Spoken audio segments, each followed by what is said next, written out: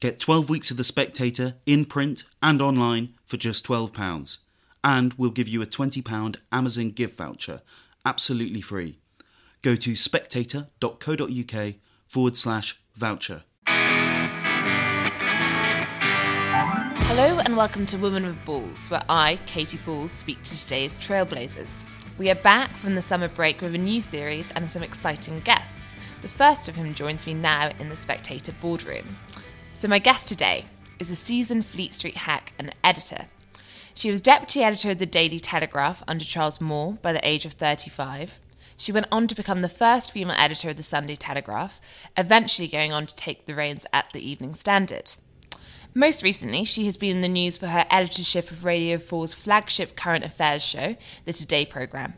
She took on the role in 2017, a period which saw Theresa May's premiership face disaster, Boris Johnson become Prime Minister, a government boycott of the show, and, most recently, a global pandemic. She has now stepped down from the role.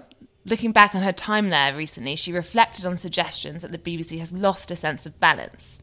She said, "The BBC is not just a broadcaster, but also an attentive employer in the age of the employee activist. The result is a sense of entitlement among younger employees. They expect to have their view of the world on air." So to discuss that and many other things, I will now introduce her. My guest today is Sarah Sands.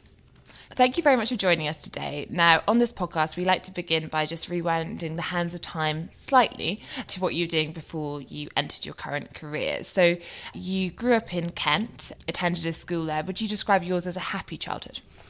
It was a pretty happy childhood, actually. The school, very respectable now, but at the times was a kind of St Trinian, so I just did hockey and boys, I think. So I had a very good time. Punk came along. I think my father, who was working at the BBC at the time and managed to get me onto Top of the Pops, I think, under the time of Jimmy Savile, actually. But I think I probably wasn't young enough.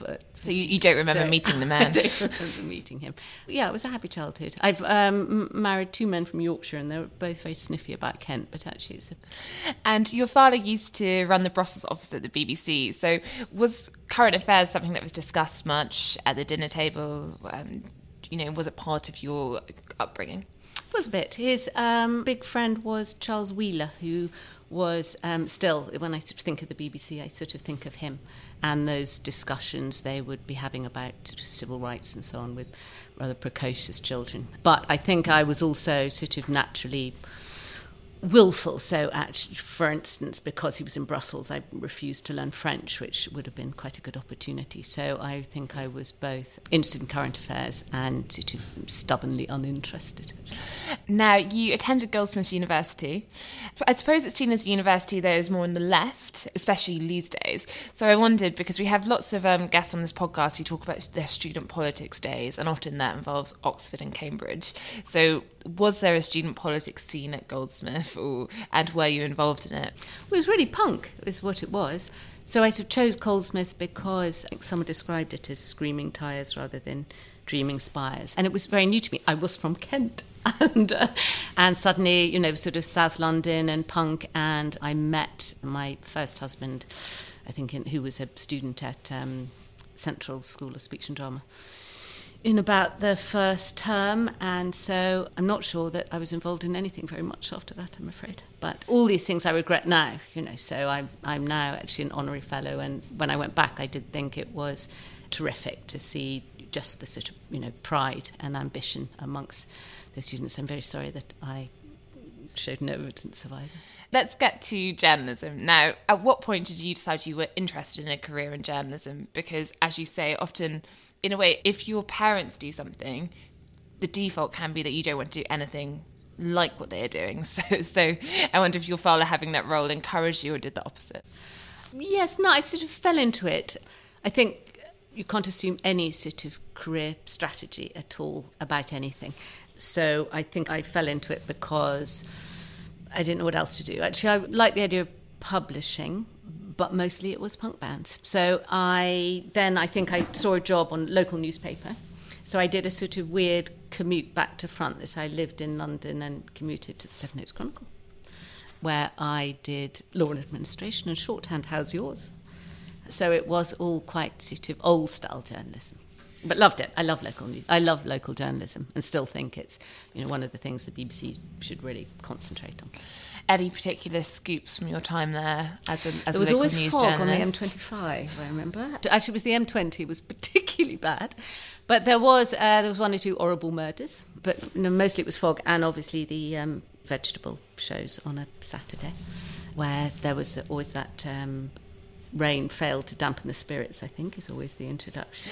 And you moved from the Seven Oaks Chronicle to the Evening Standard. And while you were there, I mean, I don't know what the very first job you did, but you took over Londoners Diary. Now, I'm a former diarist. My first, I think, job was at Mandrake for the Telegraph. But can you talk us through, I think to lots of people who do not have inside knowledge of what it's like to work on a social diary, it sounds like you just go to endless parties and have a lovely time. But actually, what was your experience of it? There was that sort of odd thing, because you're young and a bit broke, it is how you eat, and isn't that right? So, oh yeah, my diet was canapes and champagne. Exactly. I never had to learn to cook, because that's really what we friends always getting the freebies from the events as their Christmas and birthday. That's right. So it was a bit of that, and it was Londoners Diary. So at the time it was sort of actresses and bishops. I think changed slightly the cast list. I don't think we had tech entrepreneurs in those days.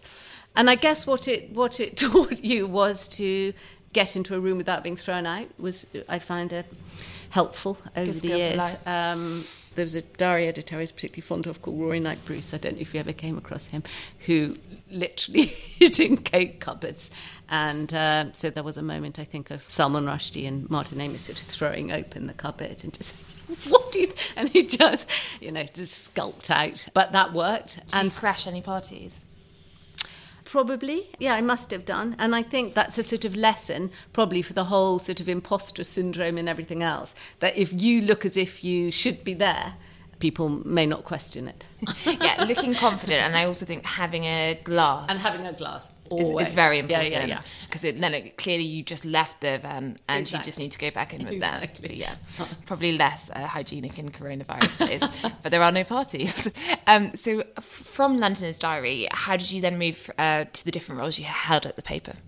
Because sometimes people look at Diary, and I think there's lots of people who started off it and went on to have very successful journalism careers, but there are people who will look at it and say, oh, it's not particularly serious. No, I mean, actually, it was at the time the sort of city journalism of its day. Suddenly all city editors became editors, but at the time, sort of Max Hastings and Alan Rusbridger and I think Ian Katz was, a lot of people actually did come from Diary. So it was a kind of riot. It was like a little Spectator, probably, endlessly badly behaved. But I was a reporter. I had been a news reporter, so I sort of did understand that too. And I think I then moved on to doing a sort of combination of executive roles, so sort of associate editor and comment editor. I was for a while on the Standard. So I was on the Standard quite a long time, about 10 years, I think, and then moved across to the Telegraph with Charles Moore. And you've become deputy editor at the age of 35, which I think is very young to hold that position. I'm not just saying that so listeners to the podcast feel good, but also I just wondered, what is the newspaper industry like at that point? Because we often hear, we need more women in these roles. So did it feel a bit blokey, or was it not something you really noticed? It wasn't really blokey. Not that I would call Charles Moore a bloke. Yeah, as soon as I said that. And I think it was probably in a spectatory way. They were used to having women around. You didn't sort of question it you had to be a feminist, but they did have women around. So I think it was just, and of course one of my roles was to edit the column of Barbara Emile. So I was used to women of some power and different views. I think Janet Daly was there. Oh, Miriam Gross. So there were some really sort of great women around. So it wasn't that it was anti-women. You just probably didn't talk about it. What was Charles Moore like as a boss? He was... Not blokey. Not at all blokey, a bit hunty. So I had to learn a bit about that. But actually what was wonderful about him was that he listened, and he's a great kind of girl's best friend, actually, because you can talk to him about anything. He had the same academic interest in, makeup as... Brexit negotiations, I've never noticed. So actually, I remember him. One of the people he employed was Trini. Yeah, Trini and Susanna. Yeah. Trini, exactly. And so that was his hiring. I thought it was a little frivolous myself. But so he was, he was brilliant to have around. And also he just did the sort of question why, which should hang over the whole of journalism, was his, even when it sort of veered on, were these the right questions at the time? But I remember being with him at the day of the death of Diana and so on, and he would still take, rather sort of stern, theological conversations about where she was and so on. It wasn't, he was just always, well, I still regard him as the person I'm most happy to hear from, actually. His name has come up in recent reports about a potential position of BBC chairman. Oh. Do you think he would make a good BBC chairman? He's such an anarchist, because he did do a guest edit, or a Christmas guest edit, where he was impossible, that you just had to keep explaining, that there is BBC guidelines. So the thing he did in the end, which was very, very subversive, was to get straight anti-abortion propaganda onto the programme through, I think it was a tribute to Holy Innocents' Day on Thought for the Day. But everything else was a sort of... it made things as sort of difficult as possible. And the programme was very, very interesting. A lot of people thought, and much more surprising and thoughtful. He had a really interesting piece about, transitioning through very beloved relative. And so he did it in a much more interesting way. I think, still the great mistake and sort of sadness about the way that journalism sort of closed in some way is that, you miss the cross currents, that I still think you can be several things. Just because you vote one way doesn't mean there are a lot of other characteristics that necessarily go with it. So maybe a pick for BBC chairman. Yeah, let's back Charles. Charles for chairman. It would be different. No, so getting back to your career, you moved from deputy editor of the Daily Telegraph to become editor of the Sunday Telegraph. I think the first female editor. What's quite nice about interviewing someone who has had a very successful career is when you ask about things which perhaps were briefer, I feel it's more acceptable. So I just wondered, it was quite a short spell as the editor of the Sunday Telegraph. There was a revamp. There's some backlash over that revamp, and in the end I think that they let go of you. So when you look back at that period, I mean, do you regret any part of it, or how do you look at it now?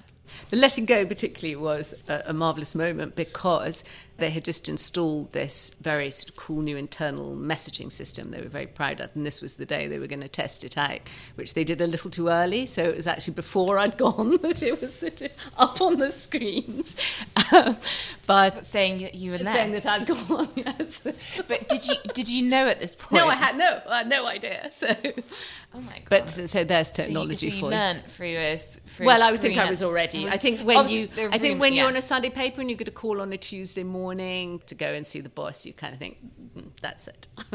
But I don't regret it. I think I think I learnt from it that you need to manage up a bit better, and that some of the changes, should have been more sort of evolutionary. I sort of took that they wanted to change an audience from one thing to something dramatically different. And I think luckily I learned that before I came to the BBC, because I could imagine the damage you could have done then. So I think, I understand what happened, and I sort of bear no ill will. It was a sort of interesting lesson, and it all turned out for the best. I think on the things that I did, it is interesting that once you have, which I do think is a bit of a lesson for women and in general about letting other people define you. So it was interesting. I remember a complaint from one reader that I just did, and one of my, at that time, many critics, that I'd turn the comment pages into sex and shopping. And I went and had a look to think, well, what did I do? And it was Robert Harris writing about Pompeii, I think that was the sex, and then Stephanie Flanders on the sort of future of the economy, including retail. So that's the shopping. So actually the idea of a sort of review section of essays and comment isn't a totally outlandish idea, and I think that has remained in some form. So, but I think changing the masthead, I think that's always a sort of mistake, and it's one that people often make of, let's go for something really sort of visible and sort of designy, and just think why, that was madness. Yeah, people get very attached to They do, and for good reason. Yeah. So I think always, and again, that came up thinking about the Today programme, go back to the first principles of what the paper is and it stands for, and don't attack it, because some of it will make no sense. The Telegraph, it doesn't make sense as a name, it's what's the Telegraph now, But if you called it the app or something, it wouldn't be the same. So I think just stick with things that have a sort of romantic, historical resonance, even if it makes no specific sense. And go easy on the changes. Now, you had a successful reign at the Evening Standard, but I do want to get to the BBC, so we'll bring that back as we go. But I just wanted, so you're the editor of the Evening Standard. You also had Reader's Digest, which we should get to. Why did you decide to make the jump to editing a BBC broadcast show? Now, clearly the flagship current affairs show, so prestigious, but very different in some ways. So what made you decide to make that jump? I think because it was the Today programme. Actually, my husband said, we had a brief conversation about it, and I said, I think I might be going to the BBC. And he said, oh, fine, as long as it's not the Today programme. I went, oh, it's the Today programme. So it would never have occurred to me. But actually, once someone says it, you'd think that would be so interesting. And I've sort of begun to think I know the Evening Standard and I know what it's good at. I know the sort of strains of it. I think I've given it a good shot. I kind of think after 5 years, it was just the challenge of it.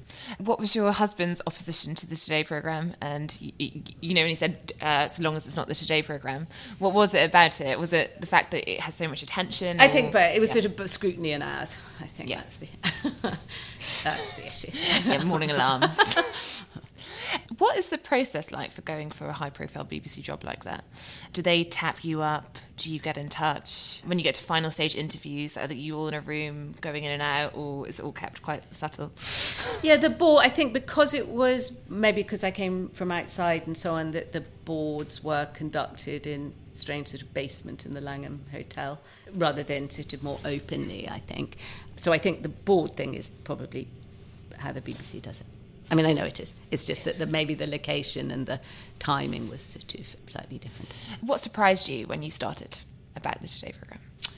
It surprised me that, the construction of it is I hadn't quite realised that bits came from different places. So, news, the bulletins come from news, and Thought for the Day comes from the religious department. So the jigsaw puzzle of it. And then, of course, the programme itself is owned half by Radio 4 and half by News. And so it's a sort of strange, constitutionally strange. But I think that also, then sort of go back to how that sets the character. So it's a news programme, but it's not just a news programme. It should also have that sense of sort of hinterland and ideas and discussion. It's not just coverage. So I think I tried to kind of work out a character a bit from its history. And I guess the other thing is just how hard those producers work. If you're not doing broadcast, you don't quite realise the role of a producer, and they're saints. I want to talk about some of the political things that happened during that time, but I just wanted to, starting off, would you say it's fair to say that one of the things you wanted to do was to make it not so focused on current affairs, or at least perhaps that's the wrong way of putting it, but bring in culture and other things to have more of a role on the show? Because I think that's one of the interpretations of your editorship. Yeah, I think it was simply actually coming from newspapers. You don't just have select committees and local councils on every story of every page. So it was sort of interesting that some of the papers that saying it's outrageous, there's an arts piece on there. And I think, but what are you doing, that you treat? And I did think culture, again, going back to the origins, the great Robin Day, who I think was behind the sort of vision of the Today programme. One of the first things he put in was something called the Review, which was the opera the night before. So I think that thing of it being a bit of civilization, matters if it's a proper kind of civilized discussion. I think there's a strange thing which you also learn a bit about, a bit of sort of unconscious bias in a quite interesting way. So I thought, for instance, the thing that got a huge amount of attention and attack was doing something on London Fashion Week, which is like a 30 billion business and so on. So when you do cars, everyone goes, that's great, because now we've got a man in a hard hat coming out of a factory and there are evil bosses behind him and everyone knows the score. I think that when it's sort of design and fashion, there's a mix of it's not a proper business, so there's a kind of puritanism too. It's sort of frivolous, and I think, oh, and isn't that funny? Would women be involved in this too? And I think that's something that you just pick up. So then it became, oh, she didn't know. It's because she doesn't know about news. And I thought, yeah, I have spent 30 years doing news. I think it's because I know about news that I can question some of the cliches of news because I recognise them.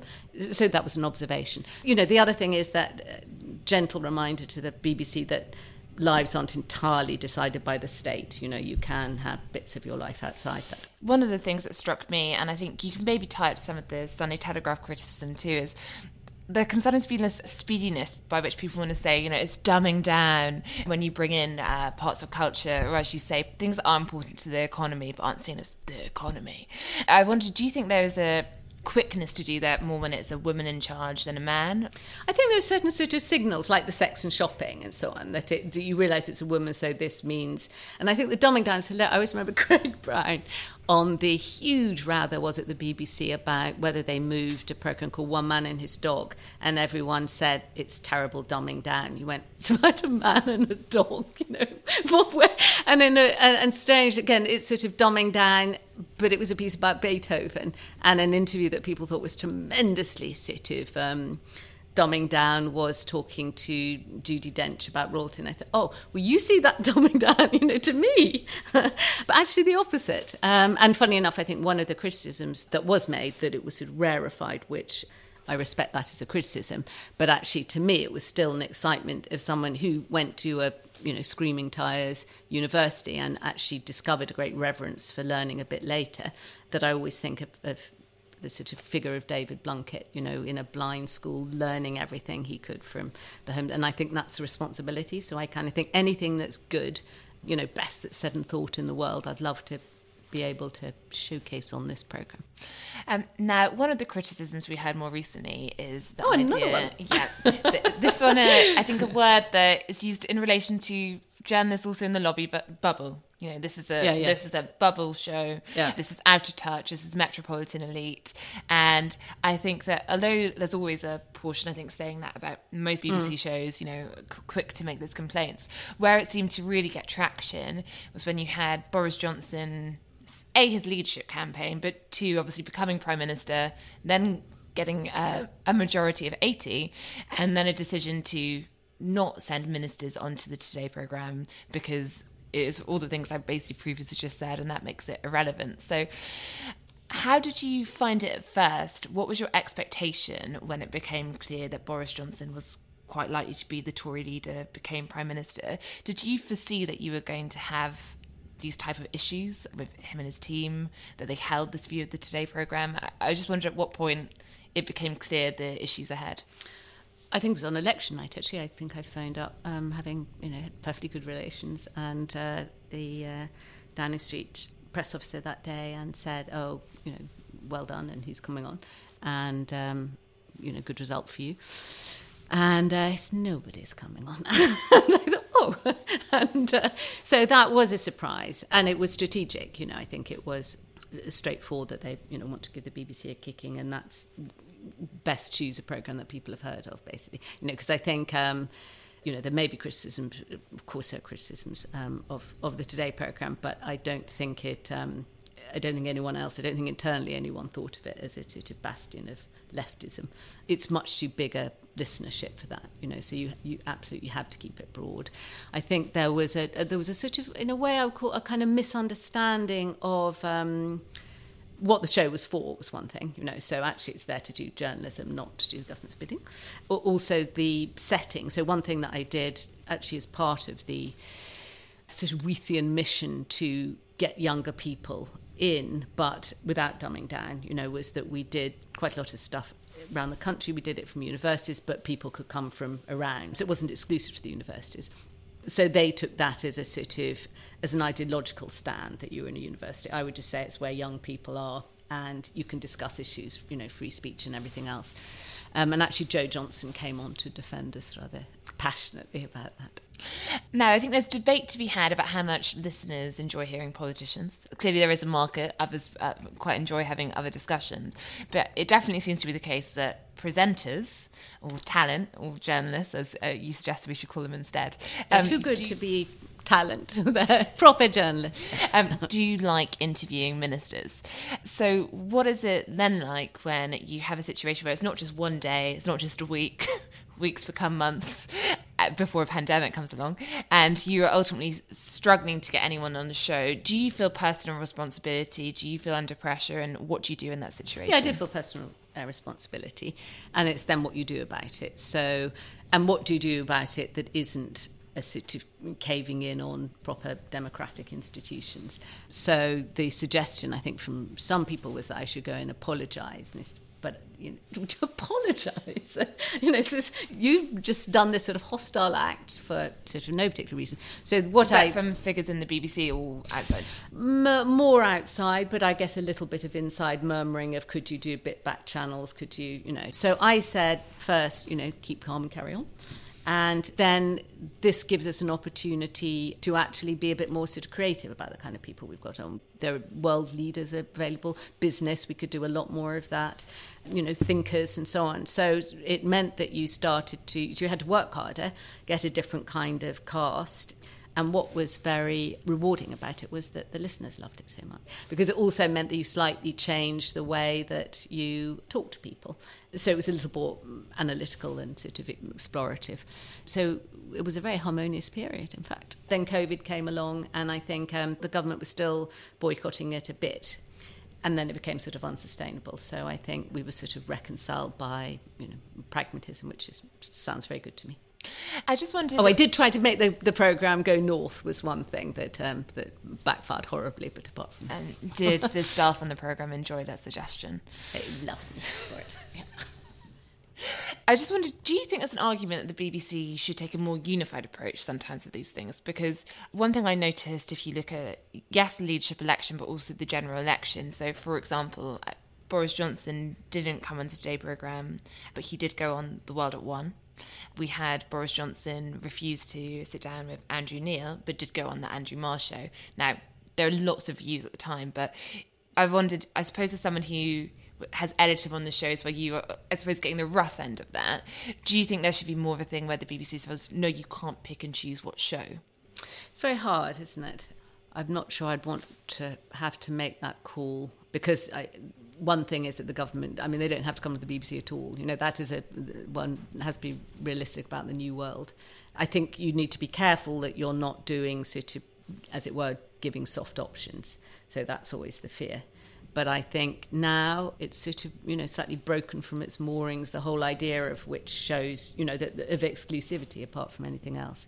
So I think then it comes about, to, how good the programme is. But I think in a way that dependence on ministers. So I do, I like those big political interviews, and I think they're important and they're central to the Today programme. But I think there was a slightly unhealthy relationship before of, which surprised me a bit coming from newspapers, that at 6 p.m. you get told who you're getting. So actually one thing that we did was to loosen up the order a bit, so that it's not necessarily 8:10. You put something else first, and so that and actually 8:30, of course, because of COVID and Lions becomes a much more central slot. So the idea that there's an 8:10 and you will get the politician on it always is no longer necessarily the case, and I think that's good. I think that's been good for both of us, actually. And just final thing on that, and then we'll get to some final questions. You wrote recently of your admiration for white van men, and talked about how often you get ideological staff, and perhaps as a voice that the BBC doesn't get as much attention. So I just wondered how you square that just with the criticism that we were talking about earlier when people say, oh, it's a bubble show. Do you think there's been a misunderstanding of what you were trying to do sometimes? Yeah, I think it's back to sort of definitions that actually aren't necessarily true or thought through. You can just say them and therefore they become a fact. So I don't think it is a sort of bubble show. As I say, I think that everyone, whichever university you went to, should have access to excellence. And that's pretty much my mission statement on the Today programme. And I think the other thing that I love about that young staff is that actually there were differences of opinion, and it made it much more interesting. So I think people hear one thing. One thing, of course, I've realised since not being on the Today programme, slightly to my shock, is that people don't necessarily listen to the whole programme. Never occurred to me. And so now I'm slightly dipping in and out, because I'm commuting and going to Hawthorne round the corner. You therefore might just think, I heard one thing and that must be what it is. Whereas, of course, it was a perfectly orchestrated programme which would have, balanced throughout and would have a lot of... so the mix was everything, So I genuinely think that wasn't the case. And what do you think about the idea of the BBC being too thinly spread? Do you think that it should focus in? Because one of the reasons you talked about that you decided to leave is, looking at cuts, it seems as though the role of an editor and being in charge of a show will be less of a unique experience to that show if you're sharing content. So do you think the BBC spreads itself too thinly? It's very hard for the BBC with this universality, that it has to please everyone. So do it in that within the BBC there will be something for everyone. I think the hard thing now is because there are generational differences, is the main thing. So I wasn't at all attacking young people but I was just saying that you got two views which are quite difficult to reconcile if you've got a sort of socially conservative older generation and a young generation who are idealistic. And it's not actually unique to the BBC. I think, your probably companies are finding that everywhere, that it's quite hard to please everyone. So I think the thing about Tim Davie, I think it's good that he comes from a commercial background. I think he'll be good at finding money. And I think, commercialising some of the stuff the BBC does, whether that then is, some people think, thin end of the wedge and it's a bit like the NHS, you can't sort of charge for any of it. I don't see why not, and I do think that there are parts that are clearly public service and sacred Radio 4 at the heart of that, and there are parts that are much more commercial, but you've always got these sort of contradictions. So they, is it sort of civil service or is it show business? And that's why you get into all these sort of muddles about big salaries and everything, is, what's it for? And I tend to veer on the sort of public service because I think you can just justify that without it you would notice, but you've got to somehow, things have changed since it began. So like any of those sort of great institutions, it has to reform, and be sort of honest about itself. And salaries was something you had to, you came into when it became a very big issue when you were editing the Today programme. So you had the perhaps unenviable task of breaking it to John Humphreys that he was paid too much. Though it does sound from a recent account like as though he took the news rather well. Yeah, he absolutely agreed. And you so slightly kind of wonder why we ever got into this position. But you're looking at someone, bless him, on £600,000 and at the BBC. And then, not just relation to other presenters, but to those producers and so on. So he knew it was totally out of kilter. To be fair on him, it did include the mastermind as well. So sometimes those salaries are sort of packaged up. But it was interesting that actually what started the conversations, we were talking about Charles Wheeler, he knew very well, and as I say, was my introduction to the BBC. And I said, what do you think Charles Wheeler would think about the salary? And he said, yeah, it's got to go. And I, saw times have changed and that the BBC, I just don't know what happened to the BBC. I don't know why they ever got into that. Yeah, I was wondering, because also... as you said in a recent interview, it's not just a gender pay gap. No. So, for example, Nick Robinson earning £100,000 or more a year than Justin Webb. Why do you think we get into a situation where Nick Robinson earns £100,000 more? I think it's just how contracts were done. It may well be in his case that there were other things, sort of going on. But I think because it was probably done on sort of showbiz terms, or certainly on non-scientific terms or non-civil service terms, So basically...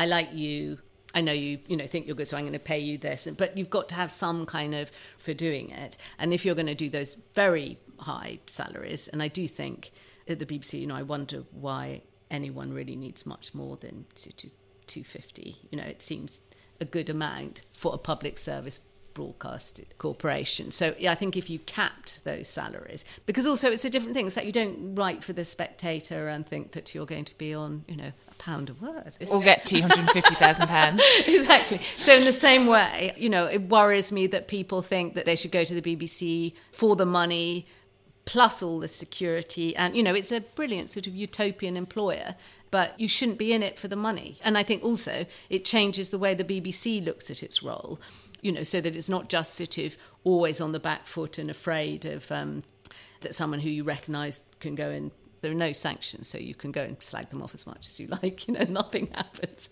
But it's rather marvellous. But that they have some sort of control of what they're doing, and that they should really be there, for public service journalism or creating new talent. When I think of those great comedy programmes like On the Hour and everything that came out, they're brilliant sort of creation of talent. That's what they should be doing, not buying it. And do you think the Today programme presenters, so we know that Humphreys took it well, do you think they all sense the same feelings in terms of why perhaps they shouldn't have such high salaries compared to producers? Well, now they're all on rather model comparisons, actually. And do they all take that well? I think people are happier when they feel, that salaries are more fairly distributed. I think it makes better workers. Quick final questions. Have you spoken to Boris Johnson about that boycott since it happened?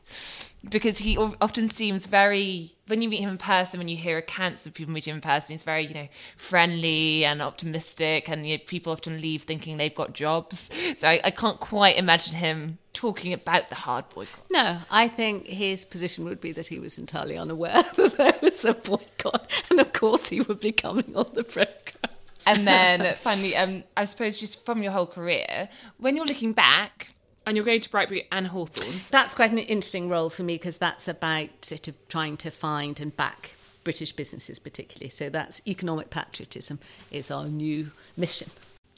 So it's a new chapter for you. So when you now look back, I suppose, on the journalism career, what are you most proud of? Surviving it as long as I did. I think I was a journalist through a period of great social change, and it's great to see that newspapers are still there. And finally, a question we ask everyone on this podcast, which is, what is the worst advice you've ever been given? We asked Lina Shriver once what the best advice she'd been given was, and she complained that it was a boring question that you would get in a lifestyle magazine. So we're now going for worst advice. It was how women should get on, and it's no cardigans, no smiling. And you ignored that? I've always worn cardigans. Thank you, Sarah, and thank you for listening. And if you'd like to send us your feedback on this podcast or any other many podcasts, please do get in touch. Just email us at podcast@spectator.co.uk.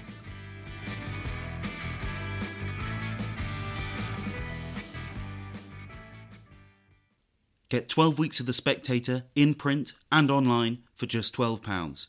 And we'll give you a £20 Amazon gift voucher absolutely free. Go to spectator.co.uk/voucher.